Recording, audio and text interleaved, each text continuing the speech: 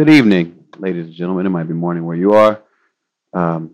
It's myself, Open Mike Eagle. This is Secret Skin, coming to you live from London, England.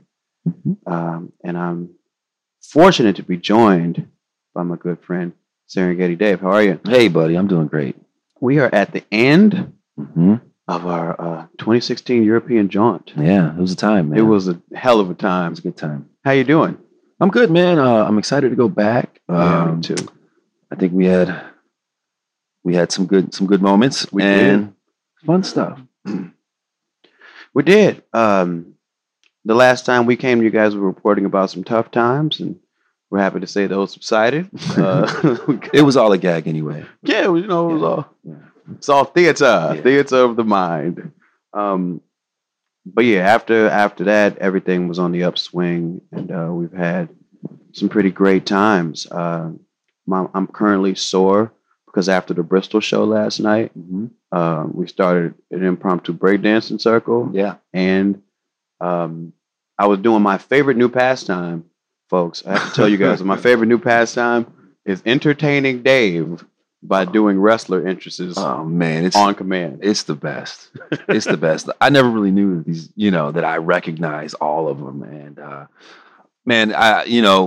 we were in this hallway in Hamburg. Yeah. And Mike would just come around the corner with a new one, and it was a sight to see.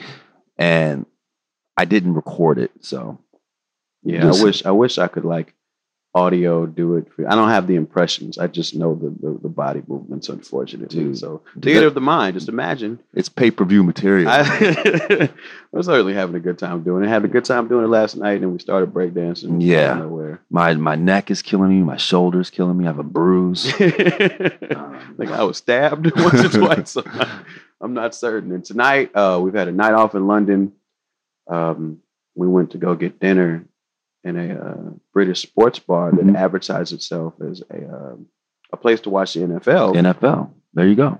So we were watching the championship game. Broncos and the Patriots. Right. Because it's like 1 a.m. here. I believe in the afternoon. It's played in the afternoon back in the States.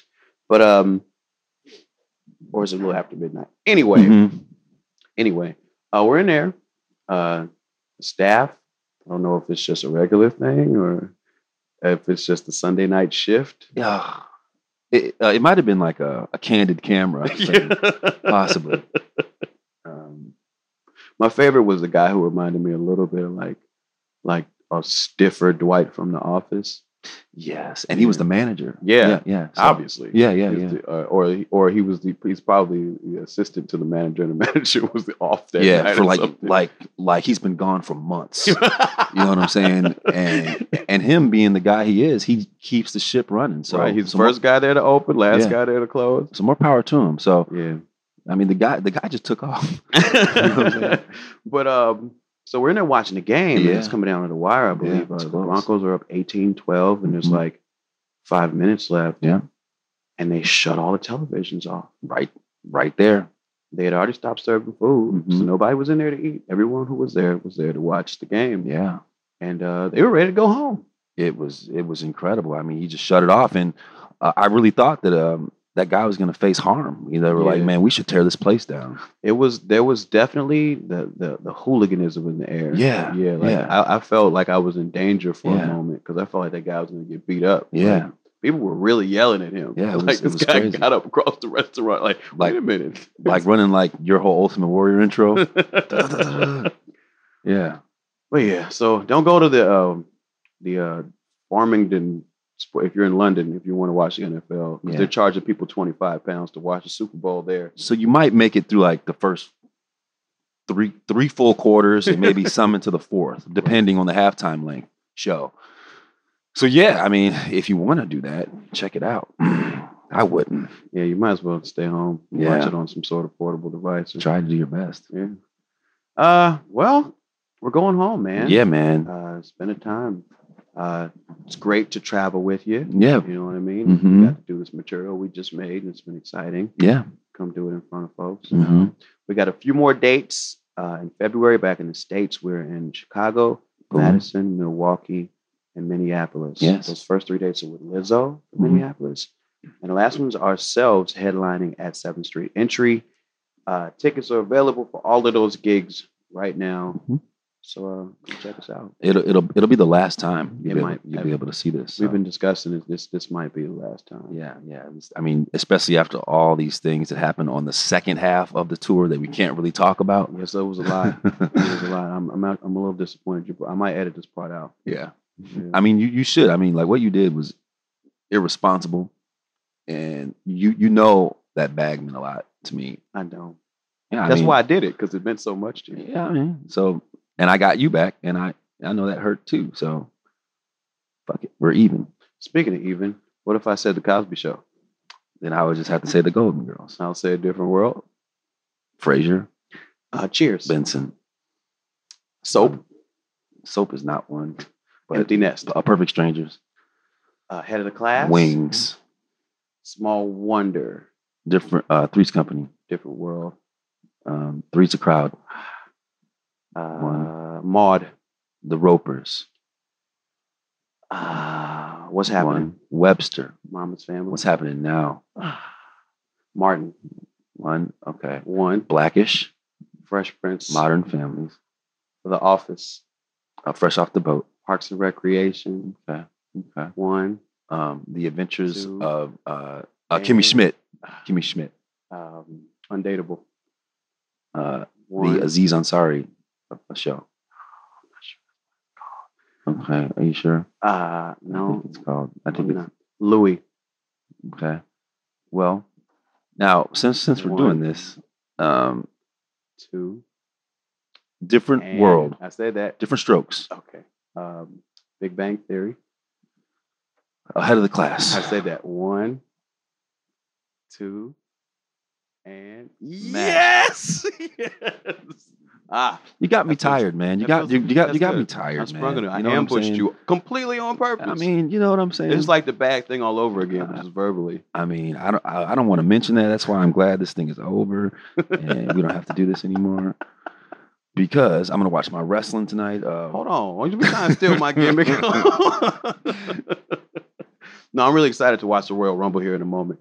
It's like an hour away though, right? Yeah, it's like an hour away. I'm gonna make some coffee there in this hotel room, and I'm gonna stay up and watch the Royal Rumble. Yeah, and then so hopefully I'll just be completely passed out on the flight tomorrow. That'd be great. It's 9 hours. Yeah, mine is 9 hours. What is your about 15, 16, 17 hours? 11. You got a couple stops, don't you? No. I thought you had a couple stops. No, I don't. I thought you liked stops. I don't like stopping. Why would you even say that? Because we took so many stops. We took a lot of stops. Because you like stopping. You like stopping. Okay. You told him stops plus 2 at least. So what if I like stopping a little bit? Then what do you want to make of it? And that's how all that stuff happened. Jeez. Anyway, I'm gonna leave because Dave's gonna get me in trouble. This is a Secret Skin, and this has been Kavanaugh 2016 European Jaunt. Goodbye, everybody. See you later. And on this episode of the podcast, we have an interview with Nick Thorburn, an indie rock musician, mostly known for his work with starting and being the musical force behind the Unicorns and the band Islands. He's originally from Canada and has had quite an amazing career with the bands that he started and put out some really amazing work. I became aware of him first off through his collaborations with Subtitle and Bus Driver shortly after the Unicorns, and those collaborations were called the Corn Gang. And through that, I became aware of the Unicorns music and then later Islands. And I thought he was a really amazing musician and got a chance to meet him a couple times, and also found him to be a super cool person in real life. Somebody with all of the excuses to be able to act above it all and kind of be too cool for school, but he's always been super grounded, super chill. I got a chance to make some music with him in 2015. Him, myself, and Milo collaborated on a song called Another One of Mine, which is on the Catcher of the Fae compilation that we put out in the middle of 2015. I loved his contributions to that. And I also, loved his contributions to the albums of Bus Driver and No Can Do in the past. I wanted to touch on a little something real quick before we go into the interview. I wanted to say a couple words about Cadillac Ron, who's an LA rapper who lost his life over the last couple of days. I mean, I've been overseas and not really able to get a ton of information about it, but he was a friend of mine and a rapper who's been in the scene in LA for a long time. One of the first that really reached out to work with me when I moved to LA. Kind of a guy that we would do shows together and hang out and have a good time. We did a couple tours together and we would work together. I believe we made 3 songs. I think only one of them actually came out on one of his projects. But he was always super cool with me. He's had a lot of drug issues in the past. A lot of people know him as a battle rapper. He was excellent in that field. There was some press about him in 2014 because he pretended to shoot heroin in the middle of a battle rap once. From my knowledge, that's during one of the times where he wasn't doing so well with his fight against drugs. He'd always been up and down.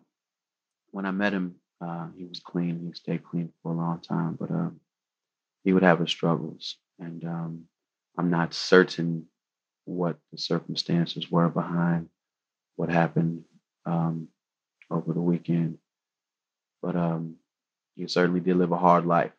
And I just wanted to say a few words about Cadillac Ron, rest in peace. But past that, here's my interview with Nick Thorburn on the Islands and the Unicorns. This is Secret Skin. Oh shit, that's not good. Here, I'm gonna come close. It's still rolling. Yeah, it's all good. I wonder how this will sound. It's very hot here. It's fine. No, it's you fine. think that's gonna be okay? I think it's perfect. It's not gonna be too loud. Perfect. Nope, it's great. All right, that's better.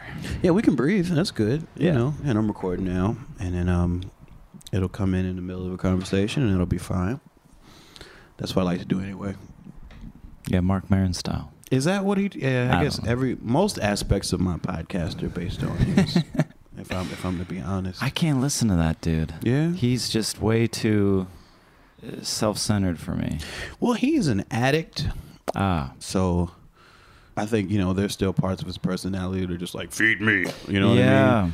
But he's a recovering addict, so he's really genuinely trying to connect with people too. So he's like trying to get around his own humongous ego. Yeah, it's funny because when you said he's an addict, it made sense because I went to a friend's 4th of July party one year, and I was for some reason I was going to go there earlier, but I stopped in at a friend's place. I'm taking the scenic route on this story, but yeah, go ahead. I showed up and all my friends were doing mushrooms, and I had no intention of doing mushrooms. I was just going to stop in, drink a beer with those guys, and then go to this party.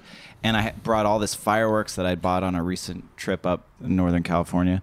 And I eat mushrooms, and then I'm just kind of like, I'm out. But I finally, by the time it wore off, I went and rolled up with this fireworks. And I guess Mark Maron was outside, out front, and his eyes lit up like I was holding something that you could just pump directly into your veins. And I was still on the mushroom glow, so I was like, I don't want these. Like, this is too intense. This is not my speed right now. So I just gave him the fireworks, and he was just like a kid in a candy shop. He just like, oh, what's this? Oh, these ones are great. These ones are really good. And I just watched. I was like kind of fascinated because he spent like 45 minutes just obsessing over these fireworks and then lighting them all off like with such glee. How long ago was this? This was a couple years ago. Yeah. 2.5 years ago. Now I feel like I want to talk about mushrooms. Let's do it. I don't know if I have anything to say about it. If you have something to say about them. Well, just that I don't do that stuff much these days. I feel like there's too much crowding my head. I did do them recently. It had been a couple years. It had been that 4th of July. It just felt like I was maybe not in a good space for a couple years. Too fragile to get those kinds of insights. Could you talk about what you were dealing with at that time? It's just relationship stuff, just bad break. I made a record about it. I keep making records about it. Oh, boy. Yeah, I keep returning to that well. It's a terrible fruit, but it's a fruitful place to draw inspiration. Terrible fruit. That's good. That's what I feel like. That's my next album. I mean, every album of mine is also, it's just like it's the same thing. It's like you find the sweetness of this terrible plant that won't stop growing, and you juice it, and you make this thing that people like. Yeah. But I often wonder if there's a danger in cultivating this plant. I think everyone's trying to every writer is trying to write the same thing. I think Paul Auster said something like that, where he was just like, I'm writing the same book again and again. And you see it with like other writers too, like Philip Roth. They're just writing the same kind of story again and again. And it's like you're just working through some cathartic thing. I had a album reviewer on my last record, and it was this outlet that had been reviewing my stuff for a while.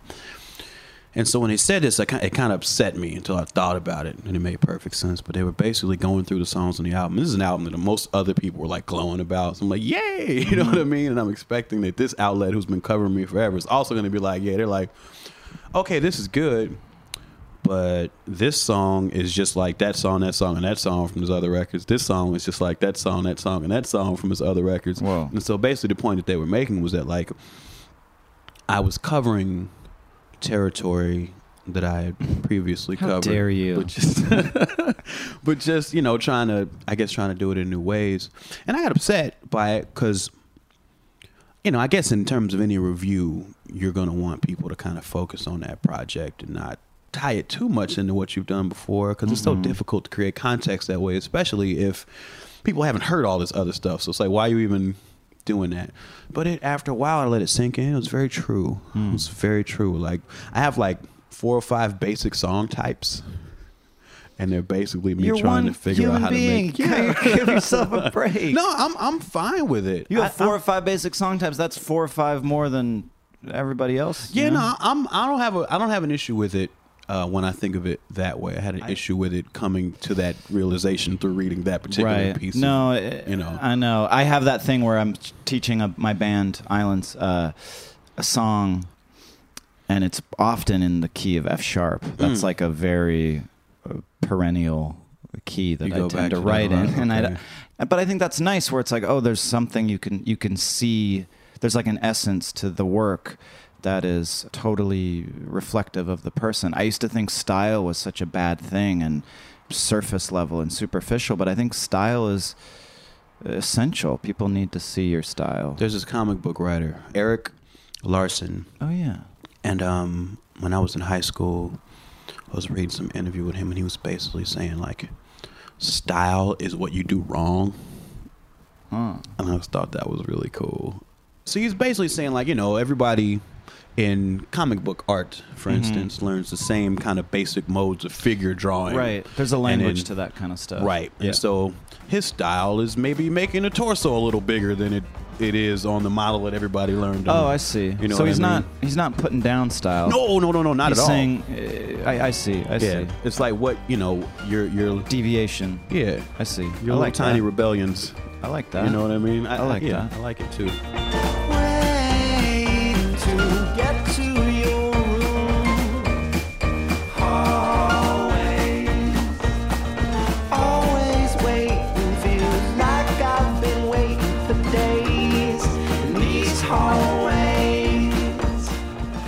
Islands is your band.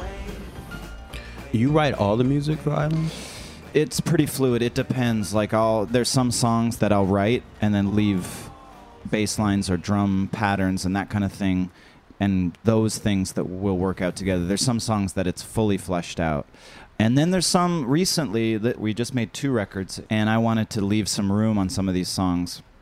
There's about 4 or 5 that were unfinished, and we worked them out as a band. Because I've had this band now I've had the 2 brothers, Evan and Jordy, in my band since 2009, and they're the best, and they're incredible players, and they've got great ideas, and I felt like there was an untapped resource that I wasn't accessing. So for this new record, there was a few songs that I really wanted to write with them and the drummer Adam, who's been with us a couple of years now. So that feels really good. It was just like a new approach to the songwriting structure. Because traditionally it's me writing the songs.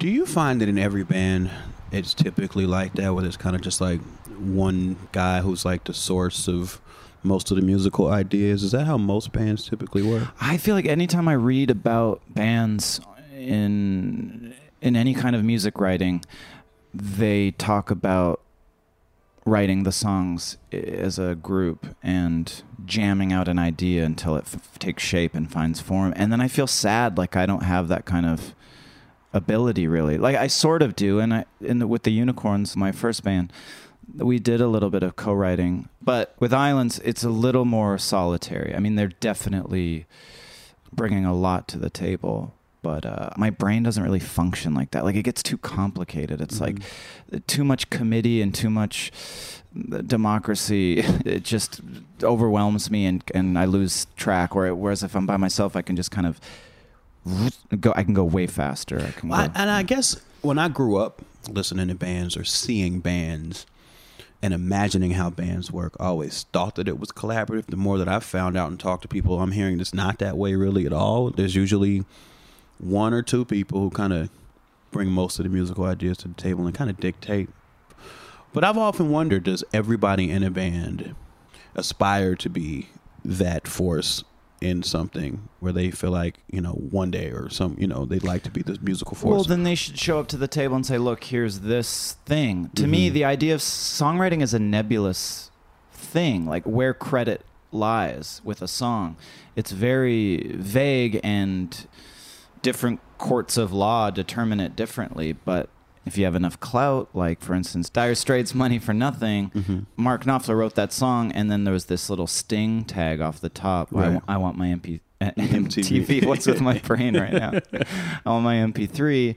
He got writing credit. And I mean, yeah, he wrote that part, but then you see someone like Paul Simon on Graceland, who Los Lobos, that he jacked their entire song, and it took 20 years, I think, for maybe they still don't even have credit, but one of the tracks on Graceland, which is one of my favorite records of all time, he just was like, that's mine now, and then that's his song. So not to say that that's right, but I like the idea of, like, if you're in the room when an idea was created, I think, and you in some way contribute to that song, then I think that's songwriting. I think when I sit alone in my apartment and I spend hours working out a song and a structure in the beginning and the middle and the end, that's the song. That's the songwriting. But it is, I love the romantic notion of everyone just counting off and creating something. It seems absolutely impossible to me, though. It does. Yeah, I think there has to be one person steering the ship a little bit. Okay, let's say you do bring a fully formed song to the table and somebody has an idea or suggestion for how it might be changed. How's that dealt with? With backhanded slaps, generally, yeah. Okay. That's me on a nice day. You don't want to see me. You want to see me when I'm really upset. We take it outside. No, it's fine. If someone has an idea, I'm super receptive and open to changes. Usually it's not going to be structurally changed, but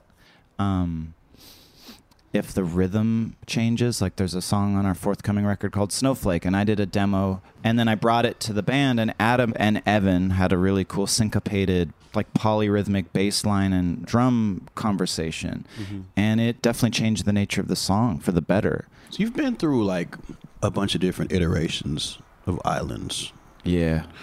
How do you like have a conversation with somebody when you decided to like replace them? Well, I'd made this record without a band, me and Jamie, my first drummer, and we put this record together real quick, and we needed a band to play live, and Beck emailed, through his management, was like, I want the Unicorns to open up for me, and we were like, we don't exist anymore, but Islands does, so our first show was opening for Beck at this hockey arena in Montreal, and we didn't have a band, and we just made this record, so we kind of scrambled to put this band together. And the band turned out to be awesome. Like, we got so lucky. We had such amazing players. Jamie left, and I made a second record with this band with a new drummer. And then I just started to feel like I was getting a little claustrophobic, and it was getting a bit narrow for what I wanted. So what happened was Evan and Jordy had a band called The Magic that opened up for Islands in 2008. These guys opened for me, and I was like, fuck, these guys are so good. This is what I want my band to be. I felt like I was getting myself into a corner. And it was an awkward thing because I wasn't sure how to do it, and I didn't want to be a dick. But yeah, it's the kind of thing where you sound like, it happens all the time. But there's manual. There's no no manual. Thankfully, my girlfriend at the time's dad gave me some advice. He was like, if I can recommend anything, I would say call them, because I was living in New York at the time and they were in Montreal, and I was prepared to just write some group email and just say, look, I'm going in this direction. And he was like, in my experience, it's better that you call each one of them individually, which is a painfully obvious thing, but I'm so clueless about social conventions sometimes, or just like manners, that I completely overlooked that possibility. And I did, and I think they still don't like me very much for a myriad of reasons, my old band, but I think that was a good move, just because it showed them the respect, obviously, that they deserved. I find I had this question here. What do you think is your least desirable trait as a bandmate? Total asshole. Total dictator. I mean, are you total dictator? Yeah. Wow. But benevolent. Of course. Yeah. I've got to have control. Right. I've got to have control. Yeah. Right. I'm open to other people's ideas and suggestions, but the last word is mine. What is your relationship to rap music? Mostly passive. As a fan, I have deep respect for the art form, and I was trying to get some stuff going about a decade ago with on the production side. Is that the Corn Gang stuff? Yep. Mm-hmm. So, the Corn Gang stuff was Bus Driver and Subtitle and some other guys. We came out to LA for a spell in 2005, early 2005, after the Unicorns broke up, and we decided to morph the band. I didn't know what to do. I was like, is the Unicorns going to be a thing?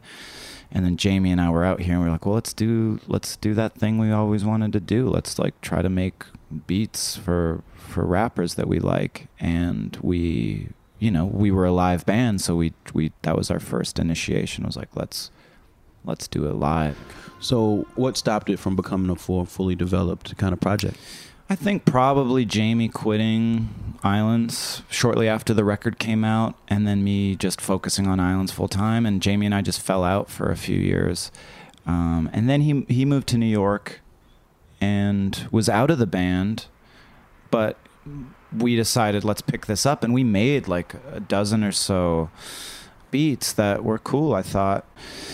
And then I was at a coffee shop in my neighborhood in Clinton Hill in Brooklyn, where I lived, and I saw LP there, and I was like, hey, man, I'm a fan of yours. And he was a fan of the Unicorns, so then he was like, come by my studio this afternoon and work on this thing. And then that thing turned into starting a project together.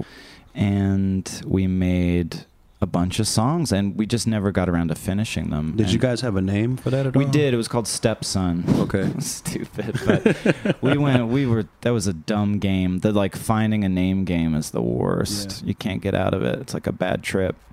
And then one of the tracks that we did for Stepson ended up on his last solo record. The Cancer for Cure? Yeah, called Stay Down. So we produced that track together, and I sang the hook and all that jazz. You know I get down, I'm a downer, hard pounder, LOL, smelling like salmon, felony board, cash Ellis, dressed to the nines like a target, dressed like a bullseye, but a blind archer, harder for piranha, swimming with a blood chum water, lark in the darkness, watching, I got this, boombox, burner boy, hot shit, burn like a LA sunset. Tell me about the name Nick Diamonds. In the Unicorns, you guys all had stage names, I guess that's the way. Yeah, we did. I guess I named everybody. I christened everybody. And no one named me, so I had to name myself. Dictator from the start. Yeah, I can't help it. But, Alden, we named him Alden Ginger because Elvis's last girlfriend when he died was Ginger Alden. Jamie was Jem Tambour. Jamie looks like Jem and Tambour is drums. It was stupid. I love the drums. Real basic shit. But, I took the name Nicholas Neil Diamonds. Neil was my second nickname. I see. And I guess it was Neil Young, but Neil Diamond, and then Neil was spelled I-E-L. I mean, nothing. It was just, I was 19. Nothing makes sense. And I've often been I hate this name. It's so stupid. It doesn't mean anything. But I've just sort of settled into it where it's when I make solo records, this is the project name. I don't identify personally as Nick Diamonds, but I embody that for specific periods of. Does that embodiment come with any kind of engaging any different aspect of yourself? I wanted it so desperately to be able to engage in like the total mythos of rock excess. Like the Bowie thing is the Ziggy Stardust thing. You just have to do that early. Like he did it early enough. He committed. I was hemming and hawing for too long. Like when Islands made the second record, I was like, I want to be taken seriously.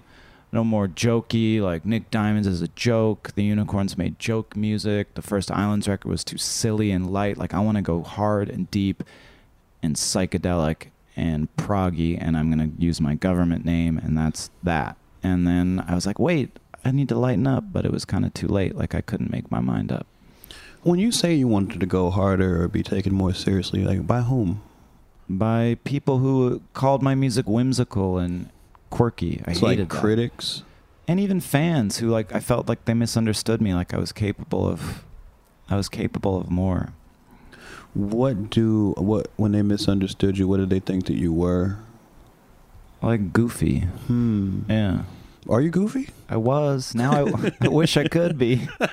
Again, I've really walked myself into a corner where my music is way too, I mean, I'm not trying to downplay my music, but I got so self-serious, I can't get out of it.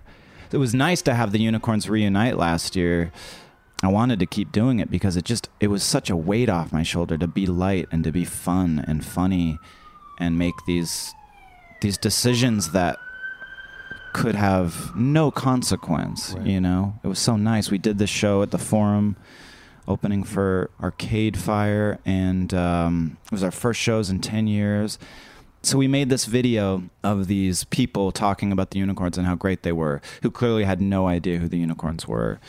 And it was fun. And then we had this fake tweets that we shot up on the screen that were like sponsored by Budweiser, and like the Forum was sponsored by Coors or something. So there was all this like brand contention, and I was just taking the piss on like corporate sponsorship. And we had a thing that was like, tweet with this hashtag and it'll show up on the big screen. And of course it didn't, because there was a pre-recorded video, and it was all these tweets like, who are these people? Where is Arcade Fire? I hate this band. Moby is here, or like, I'm Moby. John Hamm was tweeting, like all these fake dumb things. But then you'd look out into the audience and people were trying to get their shit up on the screen. And it ended up like trending on Twitter because so many people thought that it was going to go up on the screen in this room. So it was little fun pranks. Like we've always been prankish and kind of impish. And Islands has mostly sidestepped that or avoided that. And you do feel that a call to kind of get back into being a little bit more of a prankster? I would be nice. By my nature, I am quite prankish. I do like to cause trouble. I can't necessarily activate it or access it within Islands, I guess. The style dictates something, and you just sort of lock into a sound or something, and I guess I just try to adhere to that for cohesive sake, because I have so many other little projects. That makes good sense. So then, in that sense, each project needs to have parameters, or else it'll end up sounding like the other thing. Yeah, I guess. And then it'll be like, well, why don't you just call it this, or why don't you call it that? Like, what's the point of anything? I try to make sense, because otherwise it's chaos, and my life is already chaos. I hear you. I was born a unicorn. I missed the arc, but I could have sworn you'd wait for me. I was born a unicorn. I could have sworn you believed in me. Then how come all the other unicorns are dead?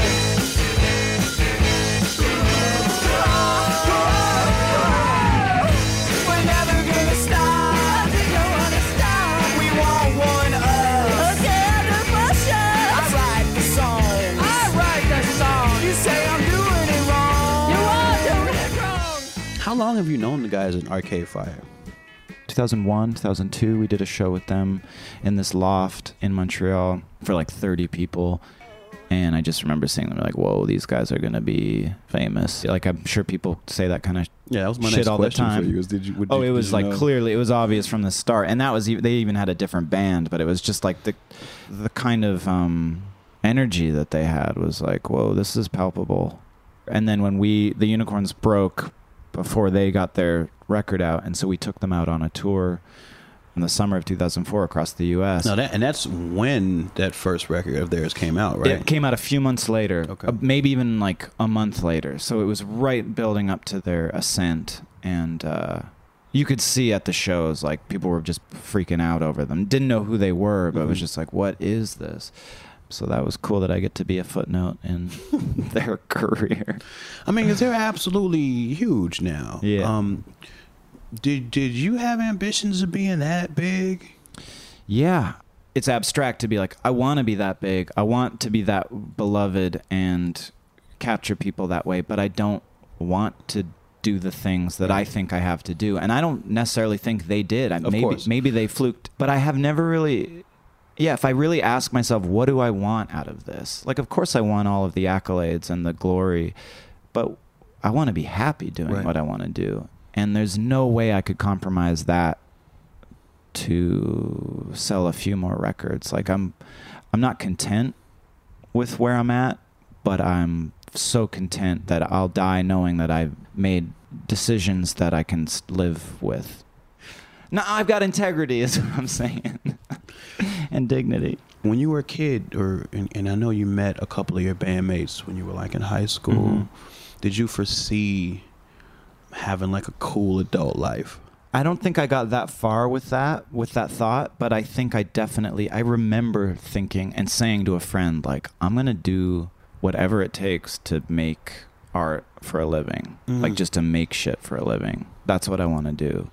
Whether it was like make comics and drawings or do film stuff or music stuff, it was like, whatever, one of those things or all of those things that's what I want. Did you go to schools that kind of nurtured that?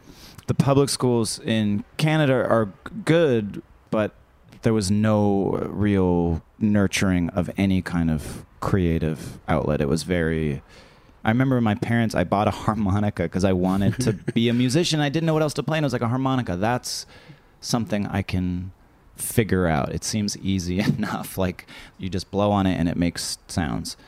And I remember bringing it home, and my parents were so shocked. They were like, what? You want to play music? Like, we had no idea. We had nothing. Like, they kind of laughed. It was like funny to them that How old were you? I was too old to be buying a harmonica. I was 15. That was kind of when I started hanging out with these kids who were in punk bands, and I was like, okay, I want to do that. Punk harmonica. A nasty combination. Who, when you had those thoughts of, I'm going to do what it takes to make art for a living, like, who were you inspired by? It was everything. It was like kind of good stuff and bad stuff, like David Lynch, obviously, and John Waters and Jodorowsky and Wes Anderson, Christopher Guest. The quirky stuff. Whimsical stuff. And then like tricky, like I first got into kind of electronic music because I was hanging out with this guy who made weird like Aphex Twinny kind of stuff, and I really wanted to do that. So yeah, just like trying to make weird electronic sort of stuff, and like Boards of Canada. Right. Which I heard recently in a Uber or a Lyft or something, and it like blew my mind because I hadn't heard that record, Music as the Right to Children, in like 16 years, and it just flooded me with like, oh yeah, this is where I started. This was like what I wanted to do, was just make weird, tripped out like electronic-y stuff. I had no idea, I had no tools, I had no access, but that's what I was trying to do. It's funny, I had that same feeling yesterday. When I realized that Company Flow's first record was on Spotify now. Oh, yeah. And I played it, and I was like, yeah, this is like, I used to go crazy on the train listening to this, and like trying to understand how people made beats that sounded like off and on at the same time, and all of these sounds, and like, oh, one of them just raps about graffiti all the time. Like, this is, the same kind of like mind-blowing, I have to do this, I have to like understand how this is done kind of experience. I have to stop being a passive receptacle and start being an active participant. Want to be involved in this. Yeah. When was the first moment you can remember where you were like, okay, like I am doing it now? I think it was in Boston. I don't remember the day of the show, but I remember the day we had a record come out in November. Pitchfork gave it a nice review. And then in January, we started this North American tour. And we played this show the night before in Montreal. And it was like a lot of people came, but it was this hometown show. And it was great. And then we bought this shitty van for like $1,000, this like Econoline thing. And we drove it to Boston, and it died on the way. And we had a tow truck tow us to the venue in Boston. And we pulled up to the venue, and there was this huge line out the door. And we got out, and we were just like, hey, what are you guys in line for? Like, we were like, oh man, there's some other show that's like popular. And obviously they were like, no, it's not obviously, but you know where I'm going with this story. They were like, we're going to see this band, the Unicorns. And it was like, what? This is crazy. And then that was kind of the beginning of this feeling like, oh, we can do that. Like this can be sustainable. That was really where I was like, okay, I'm in. Do you have any space in your mind for like the concept of like a rock star? But the concept of it externally or being one? Being one. No, I'm too Canadian and self-effacing and shy and self-deprecating, I think, to really get involved. In the moment on stage, I can kind of be a bit of a clown and ham it up in that way, but the day-to-day, the work that you have to do... The maintenance. The maintenance That's is... real. Man, I can't. That's so real.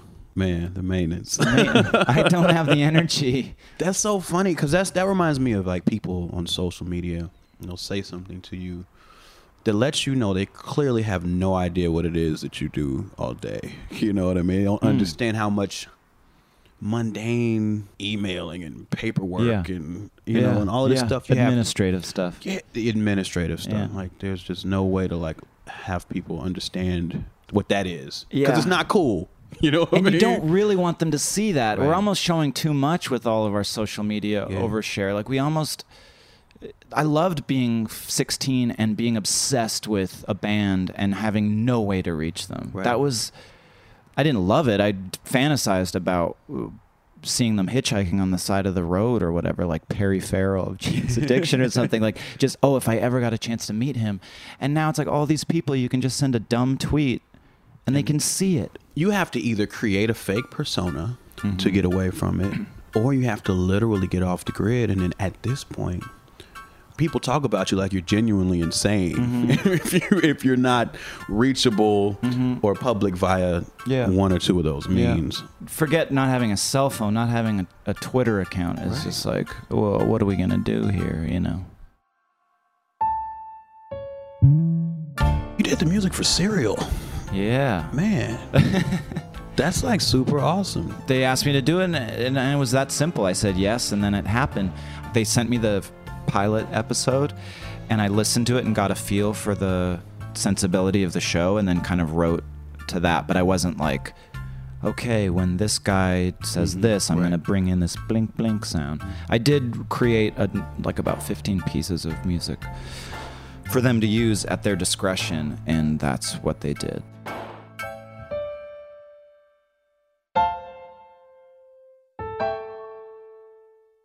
And it was great. The theme song people seem to really like.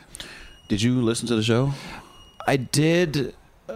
I didn't actually get to the last episode. Okay. I got fatigued. I hear you. It seems like the kind of thing. It's like very dramatic and heavy. Yeah, it's a lot. It's like microscopic in detail. So you're just poring over these proper nouns. I lose it at that level. Pouring over proper nouns. You're giving me a lot of little verbal tidbits to chew on in this conversation. That's really cool. Something that must have been fun, and must have been because I'm projecting, thinking that it was probably fun, was the Do They Know It's Halloween? So fun. Oh my God. So fun. Once a year, on a spooky night, it's Halloween. And what a fright! Young boys and ghouls in ghoulish disguise. They cover the skin, conceal their eyes. A great mistake to be held when the ghosts are about. It's Halloween, a time to be on the rest of the world. So this thing is Arcade Fire, Elvira, Thurston Moore, David Cross, Beck. I mean, It goes on. I know, yeah, it goes on for like a full paragraph, just people's names. Yeah. I mean, how did it come about? Whose idea was it? It was mine. I wanted it to be a Unicorns single. Okay. So it was back in the Unicorns days. It came out in 2005, but in 2003 we were heading to Australia. Or no, 2004, sorry. In December, it was our final tour. We spent 2 weeks not speaking to each other. The entire time in Australia, me and the other singer did not talk once. It was so toxic and poisonous. And we broke up as soon as we got back to North America. How did it get that way? I mean, just I as a don't quick know. departure. Just, I guess it was just a difference of opinion of how we wanted to make music and how we wanted the music to be heard. I wanted many people, as many as possible, to hear it. And not make crazy compromises either, but just allow it to happen. So it's a basic sort of philosophical impasse. Yeah, I think so. There was not much that could be done. But on the plane, I was trying to think of creative ways to make another move. And like I wanted to make the next record just a board game. Like it would be a vinyl thing. You'd open it up and it was like a dumb game you could play. And this other idea I had was do a charity song taking the piss out of Do They Know It's Christmas, which was this offensive, pandering song with all these rich people talking about how people in Africa, which is the most broad stroke, don't know what Christmas is, poor them. And it was just offensive on so many levels. And the group, the band they put together was called Band-Aid, which is like the most perfect metaphor because it was a Band-Aid solution. It's like, here's this one-time influx of cash, we feel good about ourselves, the end. And, it was a lot of money, but so they did good, but way more than I've ever done. So I was trying to just riff on that. I thought it was funny, and I thought it would be a funny concept to do they know it's Halloween? Like, do they know how bad we have it? In America, we have something called Halloween where there's ghouls, there's goblins, there's razor blades and apples. There's scary shit, and they don't even know. The people, not just in Africa, but in Asia and all other parts of the world, like we are the ones who have it really bad. So I had that idea, and then the Unicorns broke up, and I was like, okay, I'm still going to do it. And I got my friend Adam and Adam got on board. He's a writer, a great writer. He wrote a book called The Fruit Hunters that's really awesome about fruit smuggling, international fruit smuggling. Highly recommend it. Okay. We got together and we wrote the song together and the lyrics, and we just reached out to people. Crazy. Like we went as high up as Kanye. Yeah. We went Danzig. We wanted everybody, And we got some cool folks, we got Elvira. We got to hang with Elvira, and she was so cool and so very beautiful. I bet. Yeah. Cassandra. That's her real name. I think that's all the stuff that I wrote down in my book to ask you, man. Is there anything else you want to tell people? No. Just be nice to me. That's good. And I'll be nice to you. That's very I won't important. be nice to you, actually. It's probably going to be nice to you. I'm actually a nice guy. I'm actually really pretty nice guy. Pretty nice guy. Yeah. That's going to be on my tombstone. PNG. This was so much fun. Yeah, dude. It was awesome. Thank you for having me. Thanks for taking the time, man. Yeah, of course. I really appreciate it.